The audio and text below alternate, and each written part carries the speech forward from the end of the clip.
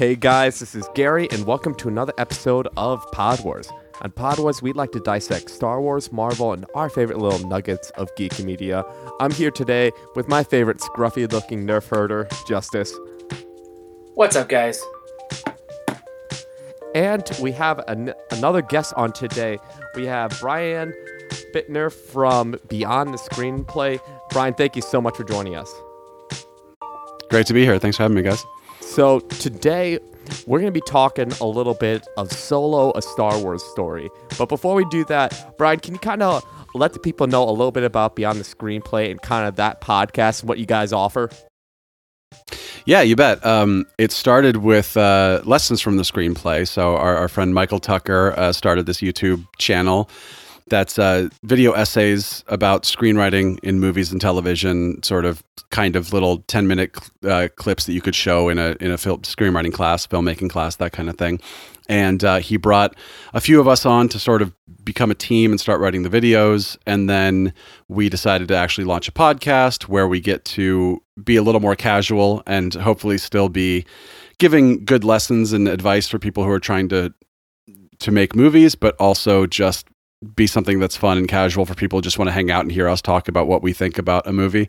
And we just launched Story Mode just very recently, which is a second channel where we do same analytical video essays, but with video games, storytelling in video games, and getting the creators, writers of those games to come on and talk to us. And, again, great lessons for people trying to make games, but also great, just fun content for people who love a game and just want to be able to appreciate a game they love more.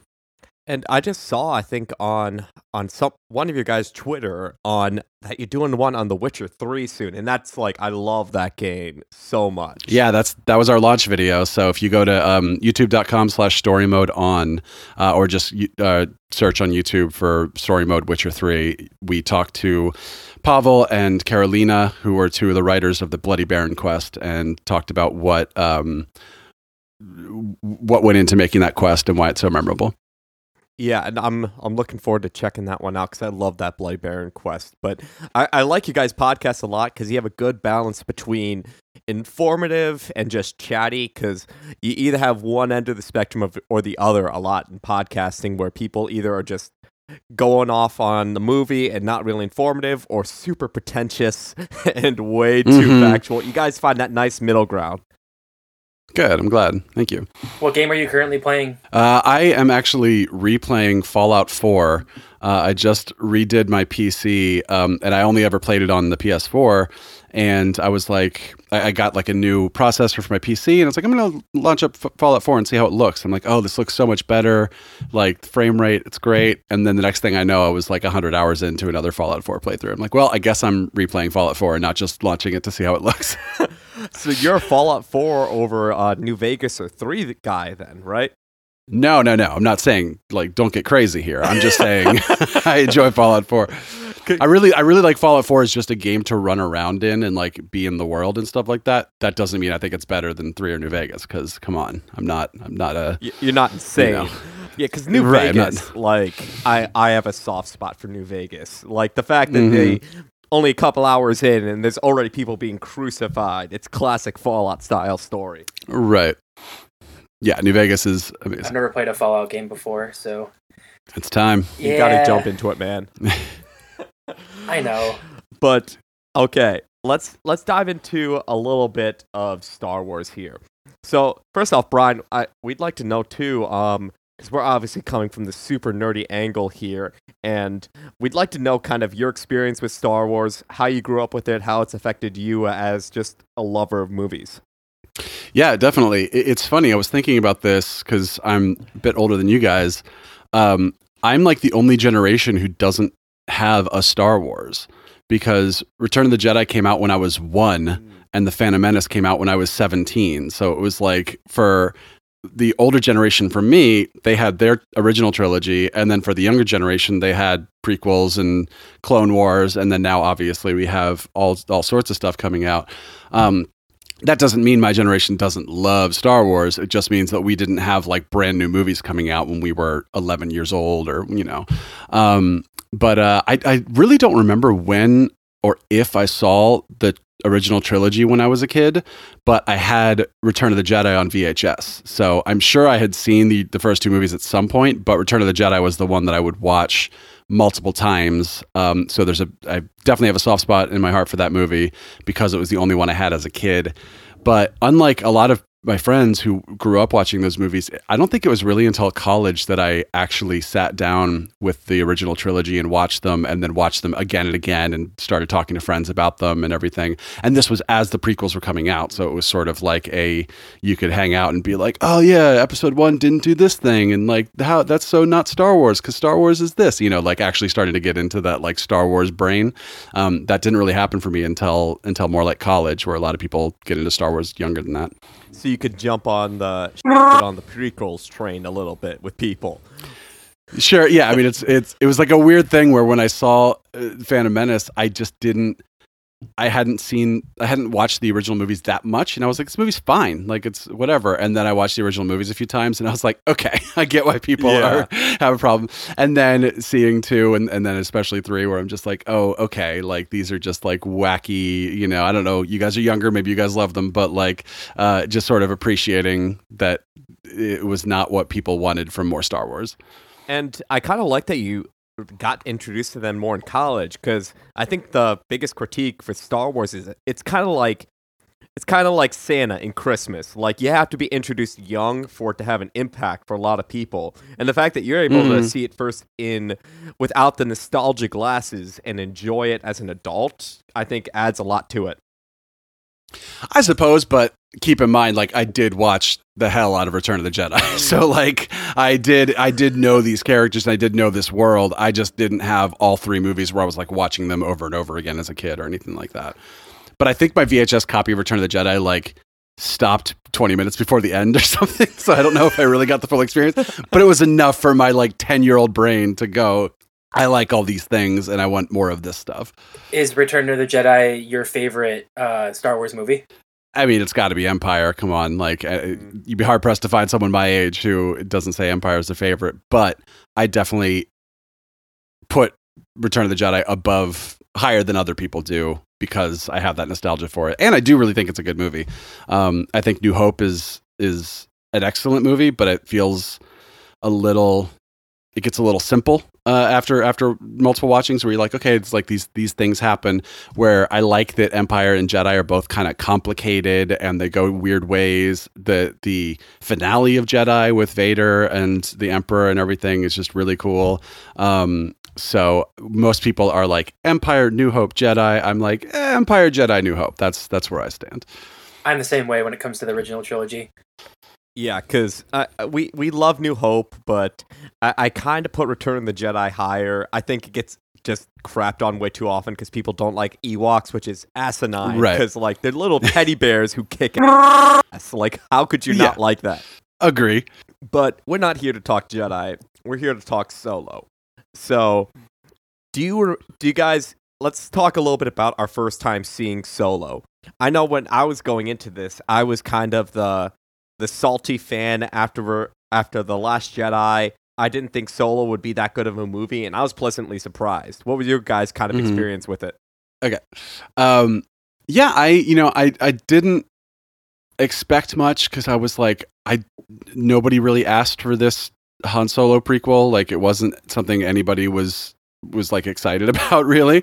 So I just kind of went in being like, all right, whatever. And I honestly just had a really good time with it. And there's the biggest criticisms, I think, were all of the like prequelitis that it has of like, we have to explain every single thing about Han Solo in this movie. Like, how did he get his name? How did he get, like, why does Chewie have a nickname? Like, nobody needed to explain that to us. Like, we get it. Like, his name's Chewbacca, you call him Chewie. That's it. We don't need a scene of like, I'm going to have to come up with a nickname for you. So I think that annoyed me, and that was like the biggest criticism. But that's something that bothers you more the first time you watch the movie. And then I watched it a second time last year before Rise of Skywalker came out, and I was like, yeah, this movie's just fun. And then I watched it again, this week to talk to you guys about it. And I just think it's a really enjoyable standalone movie that is maybe not perfect, but I just think it's a lot of the new Star Wars movies aren't fun. And I think that Star Wars and fun should go together. You can make your movie serious, you can explore complicated themes, you can take weird turns, but like it should be fun. We should have a good time when we're watching it, and I think Solo just does a great job of that. Yeah, I completely agree. When I first went to the theaters and was seeing it, I thought it was such a quick turnaround from The Last Jedi, and walking out, I was pleasantly surprised. I didn't really dislike it. There was a couple of things that rubbed me the wrong way, but when I watched it today, man, I like just thought like how fun it was, how much I loved the characters. Just like, I don't know, like the more and more I thought about it, if they had put this movie out, after maybe the first season of The Mandalorian or something like that, like minus the whole pandemic going on, I think there would have been such a different reaction, and I think fans would have actually really, really enjoyed it. Yeah, I think it was, Star Wars was in a weird place. We can talk about this later, but Star Wars was in a weird place when Solo came out already, with like Last Jedi had just come out, and that divided people, and then Solo came out 5 months after Last Jedi, which meant like nobody was even ready for more Star Wars. They're just like, we're still kind of processing the last one. So that we can get into that. We talk about like, the performance at the box office and stuff, but it was sort of just a weird time for really any Star Wars movie to come out, especially one that was like, we're going to prequelize a character without the actor that as the character, and Well, I'd like to take a step back too, to kind of how you mentioned it had this weird quality where it had to explain everything. I don't know about you guys, but I found it annoying that they constantly go back to the dice. And I'm like, those did not matter in A New Hope. They're a random ass prop that was there for no reason with no story element. Why are they just emphasizing it so damn much? It just kept on reminding me of The Last Jedi. Yeah, and I think that the issue is they were trying to find something to make you think about Han Solo as an idea, not this actor or anything.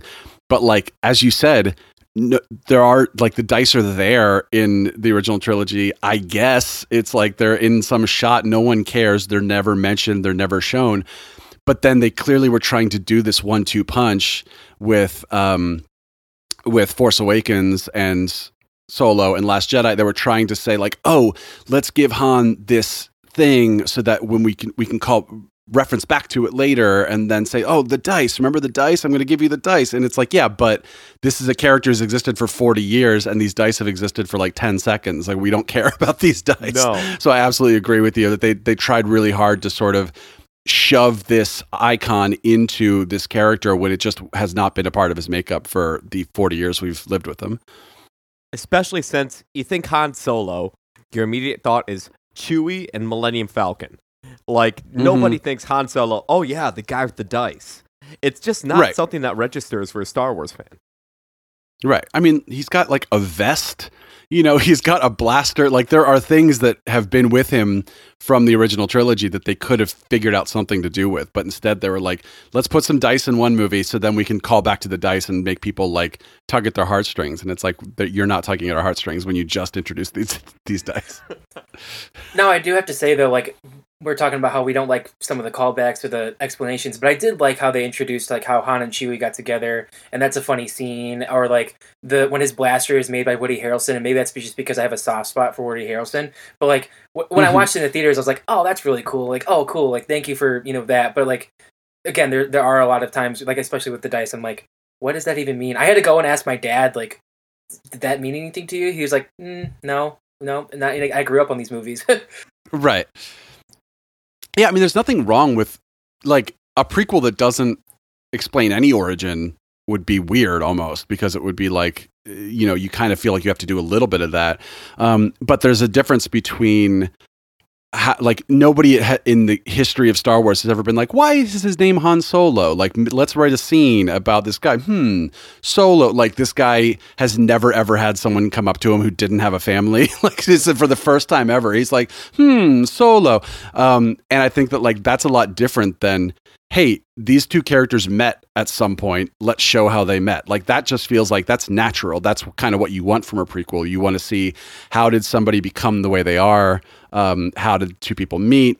whatever, you don't need to see how did you get every piece of your clothing and every weapon you've ever used and every, all shoved into one movie. And I feel like it starts to demythologize the character a little bit, where things are sometimes more exciting in your head than they are when you are shown them, and prequels sometimes will rob a story of its mysticism when it's like, oh, we did this thing that one time, and then a prequel's like, let's show you that thing. And it's like, well, is it going to be better on screen than it was when it was in my head? Maybe, maybe not. Especially since there's so much extra lore. I mean, you mentioned how you were kind of in that generation between movies. There's so much extended universe things adding to Solo. Mm-hmm. Like, it kind of got in the way of those aspects. But I'd like to talk about a little bit of the fact that this is a prequel. Do you think that the fact that it's a prequel, do you think that it didn't have enough high stakes to the movie? Like, obviously, every time Han's in danger, he's obviously going to live. Chewie's going to live. Do you think there's still enough adventure and high stakes to make it worth kind of feeling excited while watching the movie? Yeah, I mean, I think there's two different problems here. One of which is the prequel problem, which is when Chewie's on the train and his head's out the window and there's the cliff coming, your logical brain is not worried that he's going to die because, he's in later movies. Like, it's fine. But also, that's true of any time you watch a movie for the second time. If a character's in danger, you've already seen the movie, you know what's going to happen. So to a certain extent, that's a problem with prequels. Like, we're not going to worry. A bigger problem would be something if, like, the characters think, like Rise of Skywalker, the characters think Chewie is dead for 20 minutes or something like that. You can do that in a sequel. If you do that in a prequel, the audience is just going, well, we know he's not, so what do we care? That's a little different than like a 10-second, oh my God, there's a cliff. Oh, we got him. Good, we're fine. But then I think the problem with stakes in this movie is just a separate problem, which has nothing to do with it being a prequel. It's just the movie is fun, but it's almost so light and fluffy that you never really feel like the characters are in real danger or that there's any real conflict. It's just sort of like, we're going here and we're doing this and we're getting away from these guys. And that makes for a really fun watch. But I think that has less to do with it being a prequel and more to do with the fact that maybe this is from Lord and Miller's original direction of the movie before Ron Howard took over or whatever, but it just feels a little like we're not actually worried about the characters. We're more just kind of having along for like this amusement park ride with them. Which I think applies for at very least Han and Chewie. If anything, there's some level of fear or stakes when you have the like ancillary characters. Like you're rooting for Kira, even though you know damn well Han's not going to end up with her, which I think the movie does incredibly well. Yeah, I agree with that. I don't know if you guys are familiar with Casino Royale, the first Daniel Craig love that Bond movie. And she's in it, right? She's not in it, no. But I kind of was thinking about Kira as similar to the Vesper character from that movie, Ava Green's character, where I was thinking about why does Casino Royale work as a prequel? And it works as a prequel because it's not explaining how Bond gets his gadgets or how he ended up working here. It just explains who he is as a character. So it sets up this, this relationship. He falls in love and then she turns on him and then she dies and then he is miserable at the end and he spends an entire next movie, Quantum of Solace, just being miserable and getting over this relationship. And then so what you're setting up is not these like very external things. How did Bond get this? Whatever.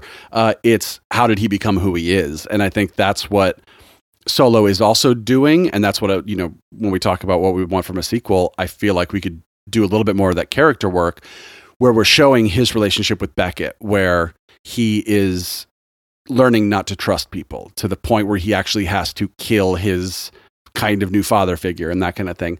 And I think that Kira is sort of setting up that kind of feeling of, in a potential sequel, he and Kira, he realizes that she's working for, the bad guys, and then she turns bad or she dies or whatever, and then you start to see Solo become this person who's like, I don't trust anyone. And then when you get to New Hope and he's like going to leave these guys at the end of the movie and not come back, it makes sense because you've sort of built up this character who is like, look, I'm here for the money and then I'm gone and I don't need friends and I don't need any of that kind of stuff. So I just sort of think of like Qi'ra as being kind of similar to that Vesper character in Casino Royale, or at least has the potential to be if there was another Solo movie, as the character who sort of is everything that's like positive and pure and happy, and then things go bad, and then now what effect does that have on our protagonist? And I think she's kind of like, in some ways, the anti-Leia. Like, she's very affectionate to Han. She's very smooth talking and kind of nice to him, oddly enough, even though she's a little bit duplicitous as a character, versus Leia, who's very genuine, but kind of just like verbally derides Han almost all the time. Right. I'm nice, man. Except for Return of the Jedi, where she's out of nowhere like, hold me. And you're just like, this is so out of character for Leia. Sure. Yeah, it's unfortunate. Because also she's like a badass for like the first half of Return of the Jedi. Yeah. And then she just turns into the like damsel in distress. Now, let's talk a little bit about kind of the crime crew. Justice, I know you have a soft spot for Woody Harrelson. What do you guys think of Beckett and his character portrayal? I thought it was really good. I just like how when he inserts himself in with some comedy, but he's also serious at points. I also really like the idea of setting him up as a father figure, and seeing Han Solo really wrestle with that, and also, learning. But again, maybe I'm blind to some things. I'm curious to see what you think, Brian, because I really enjoyed his portrayal of Beckett. Yeah, no, I think he was a perfect choice. I mean, it's weird. His name is Tobias Beckett. Like, is he from like Kansas City? Like, it's just weird. Anytime somebody in a Star Wars movie has just a purely like English, American first and last name. At least like Luke Skywalker, you're like, well, Skywalker. Nobody's last name is Skywalker, but his name's Tobias Beckett. But it's also appropriate because it's Woody Harrelson. It's just a dude. And I think it was like a weird casting thing for me because I thought Woody Harrelson in Star Wars, that doesn't seem right. But then when you see this movie, it's appropriate because you need someone who's a little bit more salt of the earth, just a guy. And Woody Harrelson's one of these actors who he doesn't have a lot of range. He's not a character actor who's going to play, like who's going to disappear into a role, but he can kind of play anything. He can be silly and like naive, like Woody on Cheers. He can be a maniacal murderer in Natural Born Killers, and he can be the comic relief. He can be like a really serious straight man. So I think that you kind of need all that for this character who becomes the mentor to Han Solo, the character who sort of helps make Han who he is this guy who's a scoundrel but has a heart and is funny and like has a sense of humor, but can also turn on you at any point. Like, I just think it was really good casting for what that character needed to do. I don't know if about this, but like the next time I watched this, I felt like a lot of his lines were too on the nose, and maybe that's just because I knew it was going to happen. But there's just a lot of times where he's like talking, and I'm like, man, they made his like lines just like way like they were giving it away like super early. Yeah, I mean, you also have to earn Han shooting him at the end. You know what I mean? Like, because if you like his character too much and you trust his character too much, then Han shooting him at the end, you're just like, what a dick, but you almost have to have Beckett give him permission, like, which he does at the end when he says like, you made the right choice or whatever his line is after he's shot. So yeah, I don't disagree with you, but I wonder if that was part of the thinking there was we better make sure that when Han makes this choice, the audience is going, I get it, and not like, why would you shoot your friend? That's crazy. And one thing I was thinking too while watching it again over this week, it's kind of breaking a Star Wars rule by hiring on big name actors. Like, obviously you have Alec Guinness in the original trilogy, but overall, like, especially the sequel trilogy, they try to get sort of pseudo no-name actors. And then you got Solo, which has Emilia Clarke at the top of her game from Game of Thrones, and then Woody Harrelson, obviously very well known. And oddly enough, they do it in a way that's not distracting to the viewer, where you think of him as Tobias Beckett, not Woody Harrelson, and you think of her as Kira, not Emilia Clarke or Daenerys. And I thought that was a little odd for Star Wars. Yeah, it's a really tricky thing. I think the biggest example of what you're talking about is Benicio del Toro in Last Jedi, who I like. As soon as Benicio del Toro's on screen, I'm like, it's Benicio, and even if you're like, younger generation who just knows like Star Wars and Marvel, like it's the Collector from Marvel. Like that's already distracting, even if you don't know Benicio from like the 90s and early aughts with, Snatch and all the like crazy movies he was in. And he plays it in this very Benicio del Toro kind of way, which doesn't feel correct in Star Wars. And I think that like Emilia Clarke is she's so sort of like pure and positive in her performance that she can kind of fit into anything, because she's not like distracting in a way where she had like some, New Jersey accent or something like that. It's like she is just there, and this very like pristine person who she just can kind of go anywhere. And with Woody Harrelson, it's like, yeah, I thought that was weird casting until I realized what the character was supposed to be, and I thought, you know what, that actually makes perfect sense. So I think it's really tricky. What I loved about Force Awakens was I knew all those actors from little parts they had done. I knew Oscar Isaac from Drive, and I knew Adam Driver from Girls, but like they weren't these big name celebrities who you're like, oh, such and such is in this movie, that means they're gonna play it like this, that means this. And it's a lot different when you are casting someone like a Woody Harrelson, where it's like, you guys know who Woody Harrelson is. It's like casting Jack Nicholson or something like that. Like you're not expecting them to like fit into the Star Wars universe, but Beckett kind of isn't meant to be a Star Wars universe character. He's meant to be this character who sort of lives on the outskirts of, you wouldn't cast Woody Harrelson as a Jedi. You know what I mean? Like, or like part of a Jedi council, like that kind of thing. That would be completely bonkers. But you cast him as this outlaw who you're not supposed to trust. It's like, Woody Harrelson. Okay, yeah, I buy it. And they also make both the characters very sympathetic that I think people can really relate to in a lot of different ways, which I think really fits into that movie. Yeah, definitely. Now, we're talking about characters. We got to go into the main star of the show.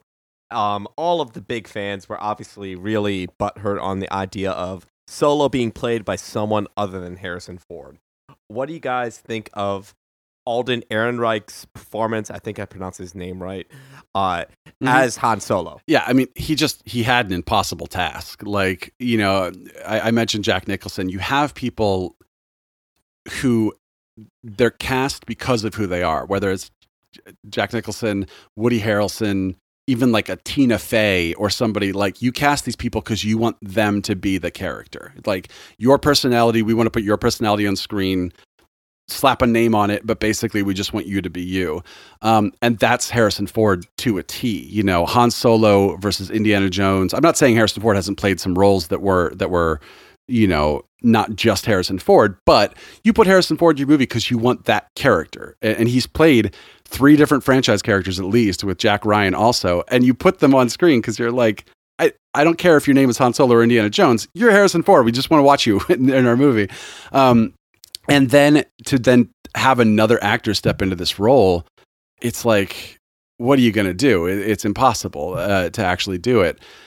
That being said, I think Alden Ehrenreich did a great job of capturing the soul of the character, the sort of just the swagger, where it's like, if you didn't look at his face and you didn't listen to his voice, you would just say, oh yeah, it's Han Solo. Like, he's got the stance, he's sort of doing like the kind of cowboy stance almost, and the swagger and the overconfidence and all that kind of stuff.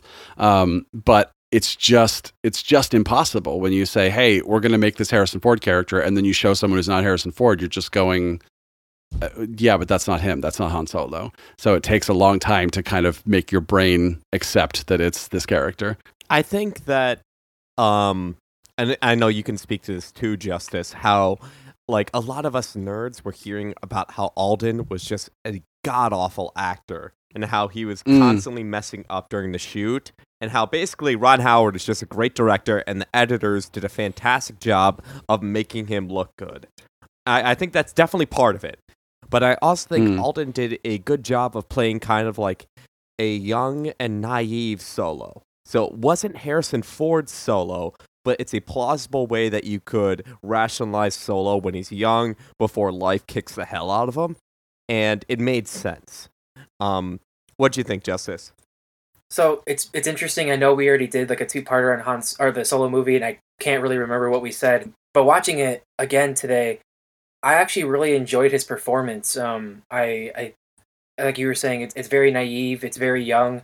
But I could definitely see a lot of mannerisms and a lot of things that he was doing that would lead to Harrison Ford's Solo character. So yeah, I grew to appreciate it as the movie went on.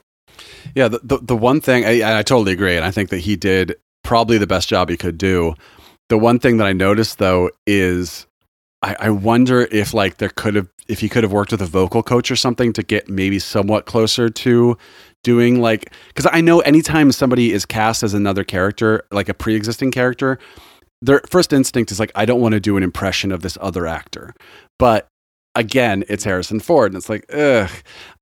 And this is a movie where Donald Glover is doing a amazing Billy D. Williams impression for the entire movie. You know, he's every line is just, oh my, well, what have we here? You know, and then meanwhile you have somebody who is not in any way trying to be Harrison Ford, and I'm guessing that was like a studio directorial decision of like, we don't want you to try to pretend to be this character, just be yourself. But again, it's in the same movie where you have a different actor doing an impression of a previous actor's performance. I think of like Chris Pine in the Star Trek movies, where he's still Chris Pine and he still has the full range of motion of his character, but he's absolutely putting some Shatner in there. He's absolutely making you go, oh yeah, this is Captain Kirk from William Shatner days. And I think it's like you kind of have to find that like 80-20 where you're 80% being yourself, but maybe getting that little 10 or 20% of the original actor in. And I think if there's anything I would have liked from Alden Ehrenreich, it would have been to see a little bit more of a Han Solo kind of voice or something. But again, it's such an impossible task that I'm like, bravo for even pulling this role off. So I'm assuming that you appreciated Donald Glover's impression and role in the movie then? Absolutely. But it's like, if he were the main character, would I want him to be doing a Billy D. Williams impression the whole time? I don't know. Maybe not. I would maybe want a little bit more of that 80-20. He goes like 20-80, you know? He's like, I'm going to be a little bit Donald Glover and all Billy D. Williams. And I think it's great for the sort of character who is only in a few scenes. But yeah, it's like there's a difference between being a sort of comic relief side character and being the dramatic lead. So I think that Donald Glover did a great job of what he was asked to do, but it's also, he did almost like a caricature Lando. But again, he did it in a way where if Lando's in another movie and he plays him and he has to be more dramatic, I could see him absolutely pulling that off without having to go too far outside of his portrayal. So I think that's good. Yeah, I think you hit the nail on the head on how there's a fine line between emulating the character and having good voice acting, kind of like you mentioned with Chris Pine and the William Shatner, and just being a complete caricature and just a joke. Right. I definitely think Donald Glover did a good job of riding that line within like a few % away from caricature to the point where it still worked. Especially because in interviews, he was talking with Billy D, and he mentioned how Billy D just told him like, act classy, and that's essentially all it is. Yeah, definitely. But you could also see that like how much he did go for that just smooth voice, you know, you truly belong with us among the clouds.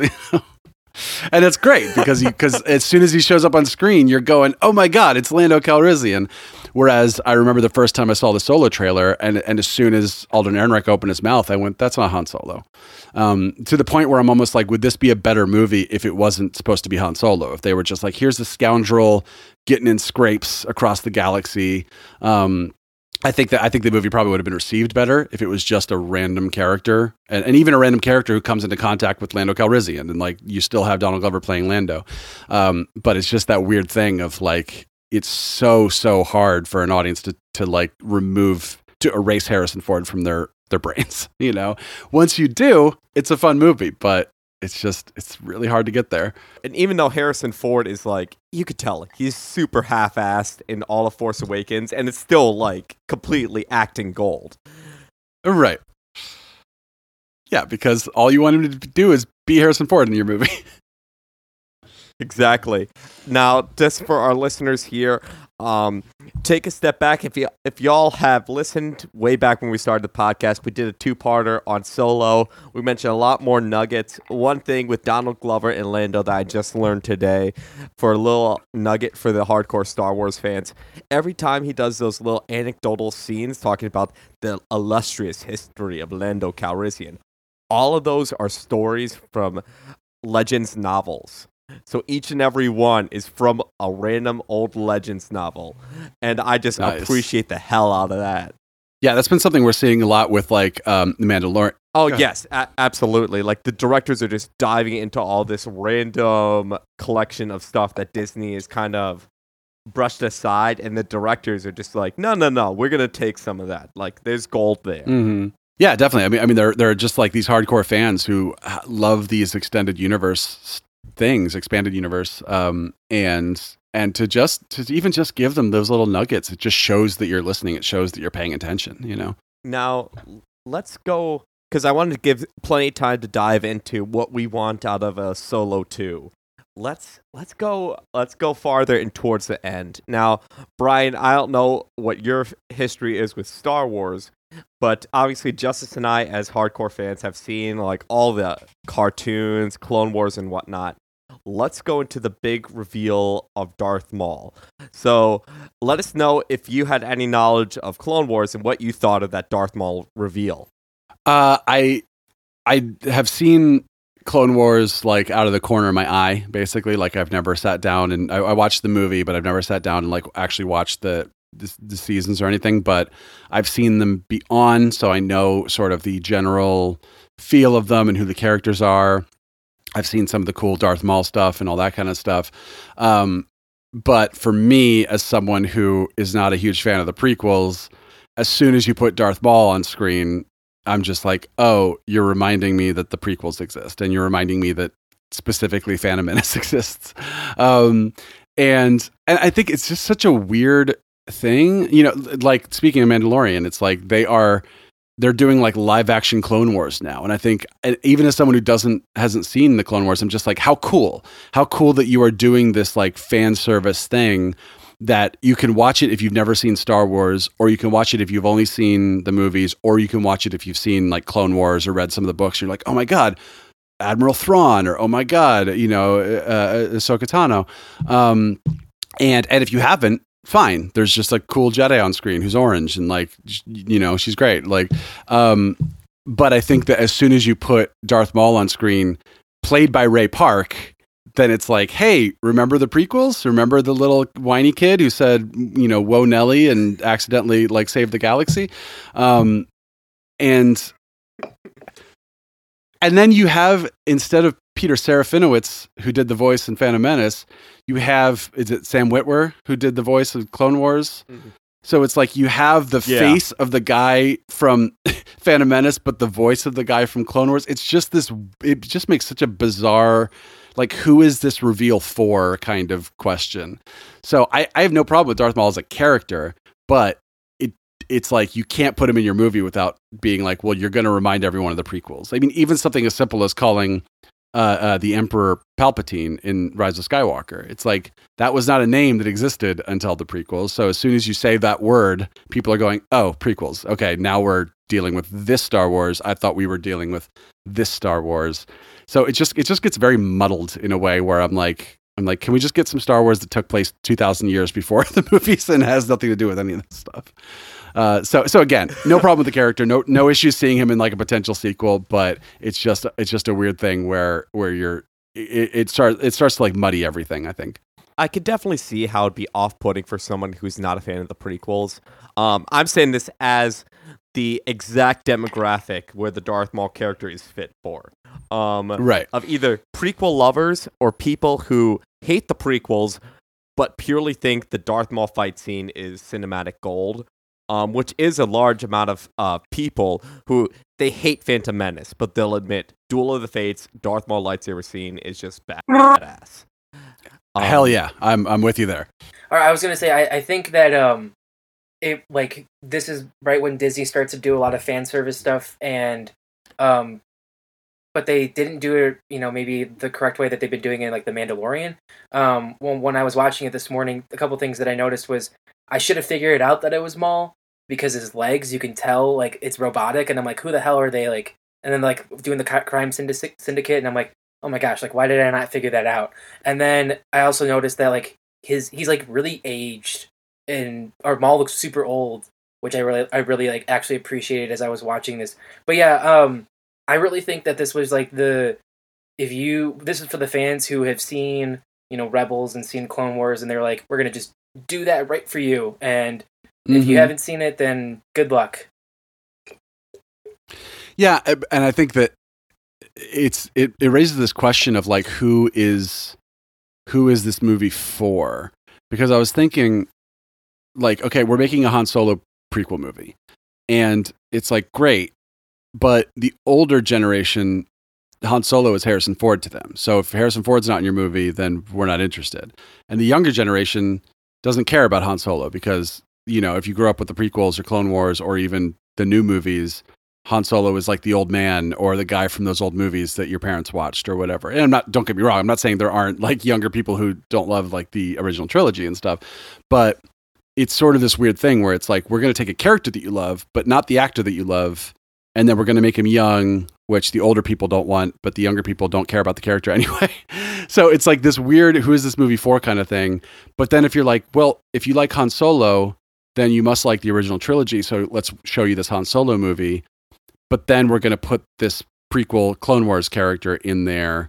So again, it's why it gets muddied, because it's sort of like, it's almost like pick your audience. Like if they said, we're making a live action Clone Wars movie, we're getting everybody in there, we're recasting Obi-Wan and Anakin and, Darth Maul and Ahsoka Tano, whatever. I'm like, cool. I don't know if it's for me, but like, that's awesome that you're doing it. But a lot of Star Wars tries to be like, let's get everybody involved by like plucking this character from here and plucking this character from here.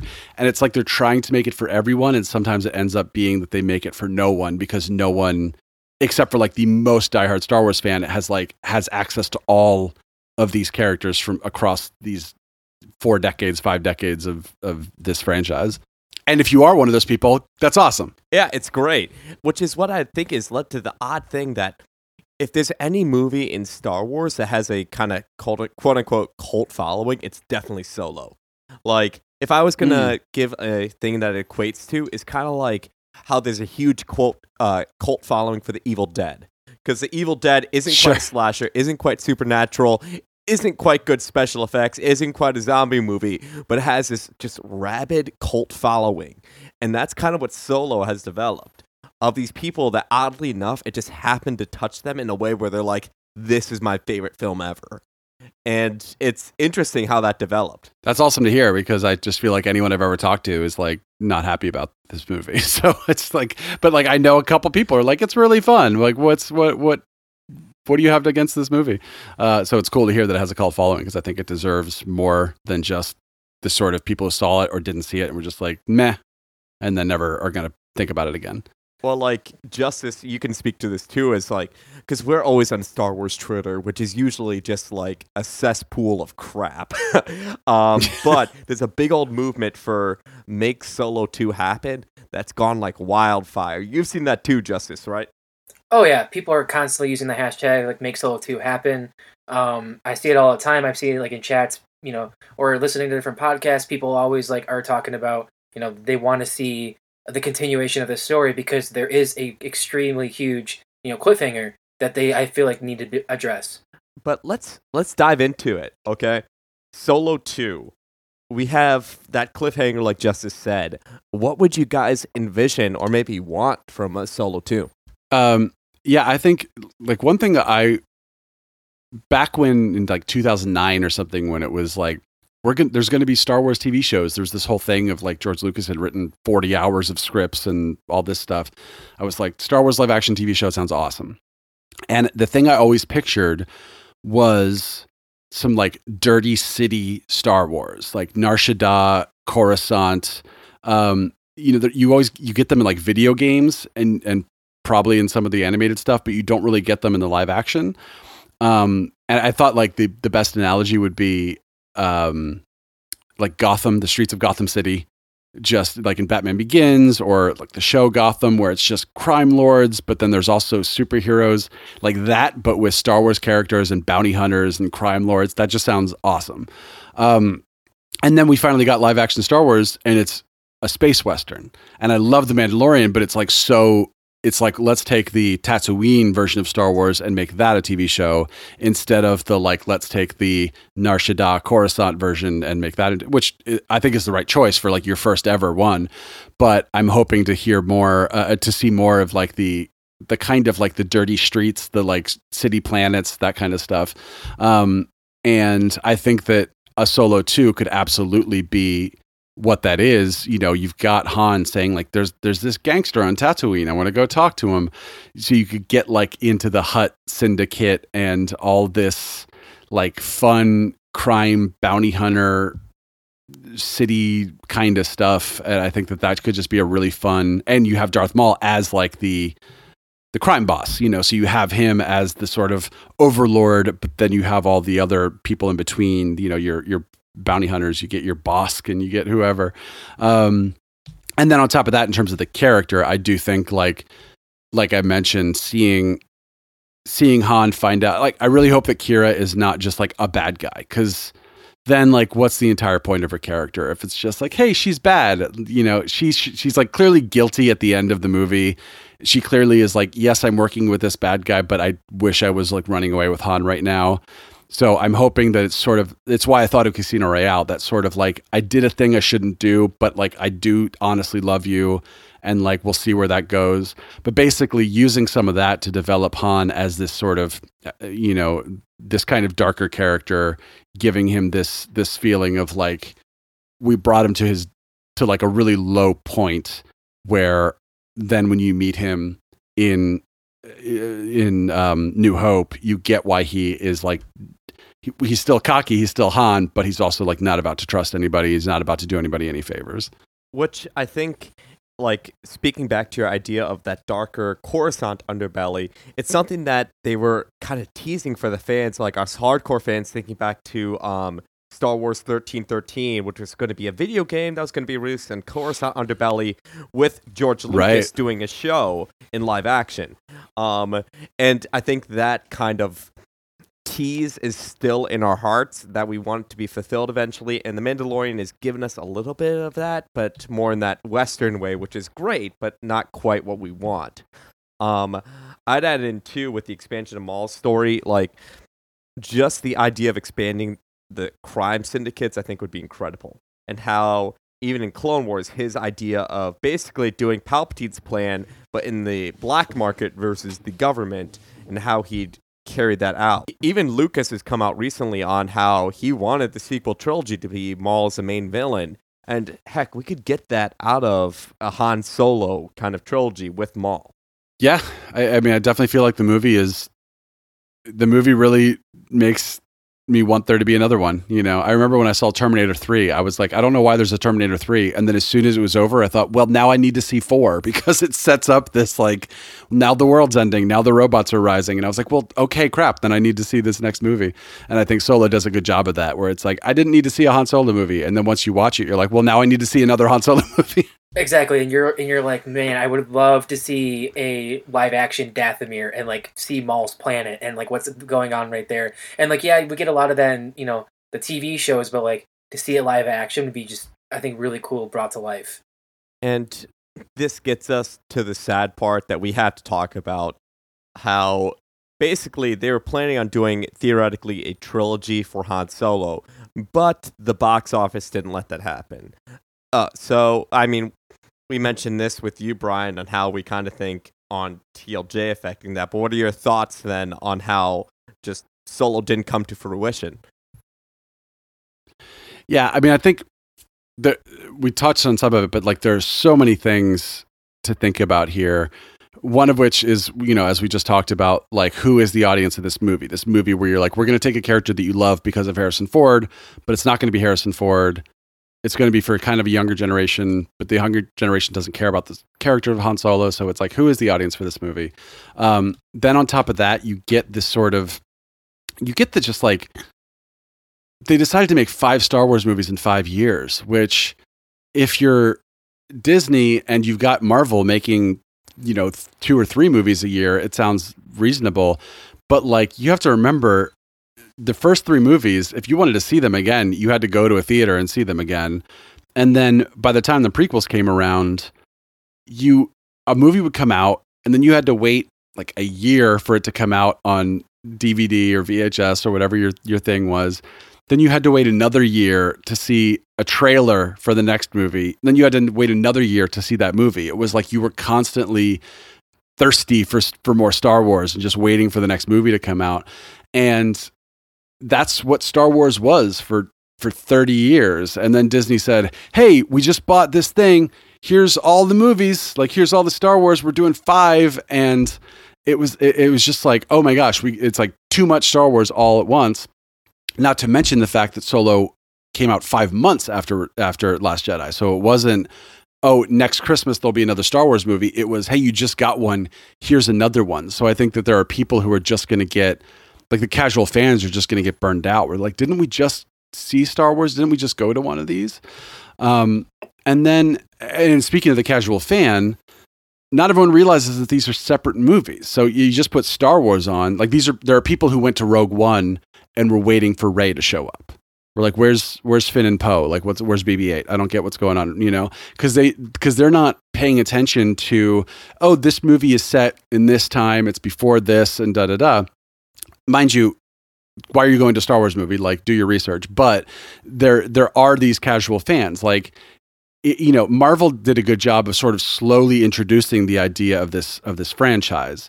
So if you watch the movies or most of the movies, you could watch Avengers having only seen like 2 of the movies that came out beforehand and be like, oh, okay, I didn't see this Hulk movie, but like there's a Hulk, fine. But like, imagine if Marvel kicked off where the first movie was Avengers, and the second movie was like Iron Man 1, so like a prequel to Avengers, and the second movie was Avengers 2, or the third movie was Avengers 2, and then it was Captain America back in the 1940s. And then he gets frozen and he's like, you'd be like, what is happening? What's going on? And that's kind of what I think it felt like to casual moviegoers who were watching these Star Wars movies, being like, why is the second movie not have people from the first movie? What's going on here? So I think by the time you get to Solo, you have people who are just like, I'm only 4 movies in and I don't even know what's going on anymore. And then on top of that, you have the backlash to Last Jedi. So people don't realize these are different movies being made by different people. Solo was already in production way before Last Jedi came out, but people are going, oh, I didn't like Last Jedi, so Star Wars is bad now. So the next Star Wars movie is probably going to be bad. I'm not going to bother. And then you have the internal issues with the movie, which was Lord and Miller were directing it, the Lego movie Spider-Verse guys, and then they wanted to make it a comedy, and the studio said no, fired them. Ron Howard had to come on and take this movie that he had nothing to do with, that already was being made, and then had to turn it around. And of course, once you hear those stories, you're like, well, this movie is not going to turn out good at all. Like, I'm not going to bother seeing it in the theater. So there's just so many things that just did not invite audiences to come see this movie. It was just all these like actual industry stories, plus like the weird timeline of everything and all. And I think like if it had come out in a different time, like if they said, we're going to do 2015, 2017, 2019, episodes 7, 8, 9, then after that, we're going to have some fun. Then people would be so ready for Rogue One and Solo and whatever the hell else people wanted to do. But when they just shoved everything all at once, they didn't really have a plan. They didn't know what they were doing. They just said, everyone go make some Star Wars and then bring it back to us. And it just was very disorienting for the audiences, I think. I'd add a little more to that. I totally agree with all that. To add more, I think there's also a fan backlash of, it's owned by Disney. Disney just wants to make money. And they're just going to shovel out a bunch of Star Wars knowing they have our ticket with the name. And so we're going to rebel against them because we don't want them to make crap. and they ended up making something good, but a lot of fans wanted to have that rebellion of, we're not going to just show up because you made something Star Wars. And unfortunately, it was something good, and that's what kind of took the hit. Sure, but I think that's a good argument for people who didn't go to see Force Awakens, but when people went and saw the first 3 movies and then didn't see Solo, those aren't the people who were like boycotting Disney because they already went and saw the first 3 movies. But you're absolutely right that there are, I think the weird thing that happens, it's the same thing that happened with Game of Thrones, which is as soon as you take the original creator out of the equation, you're just making very expensive fan fiction. Like you're just deciding this is what happens to this character next. And like, even as someone who's not crazy about the prequels, I'm like, look, at least George Lucas was like, I'm not going to just try to make the first 3 movies again. I'm going to do something different. Let's do something, let's tell different stories. So you have this like sort of spy thriller kind of thing in episode 2. You have this like dark character arc in episode 3. Like that's not what you had in the original Star Wars movies. And then Force Awakens comes along and it's like, let's just make the original Star Wars movies again, but like with new characters. And it's like, okay.